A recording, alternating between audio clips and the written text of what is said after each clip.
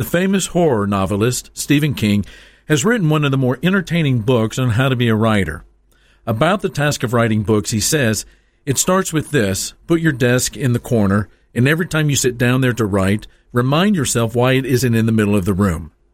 His point is that life is not a support system for art.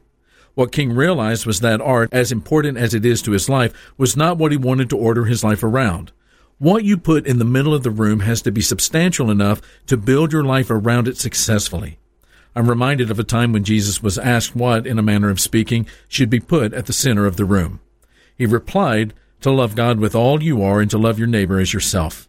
In other words, a life with loving God and loving people in the middle of the room is the truly significant life.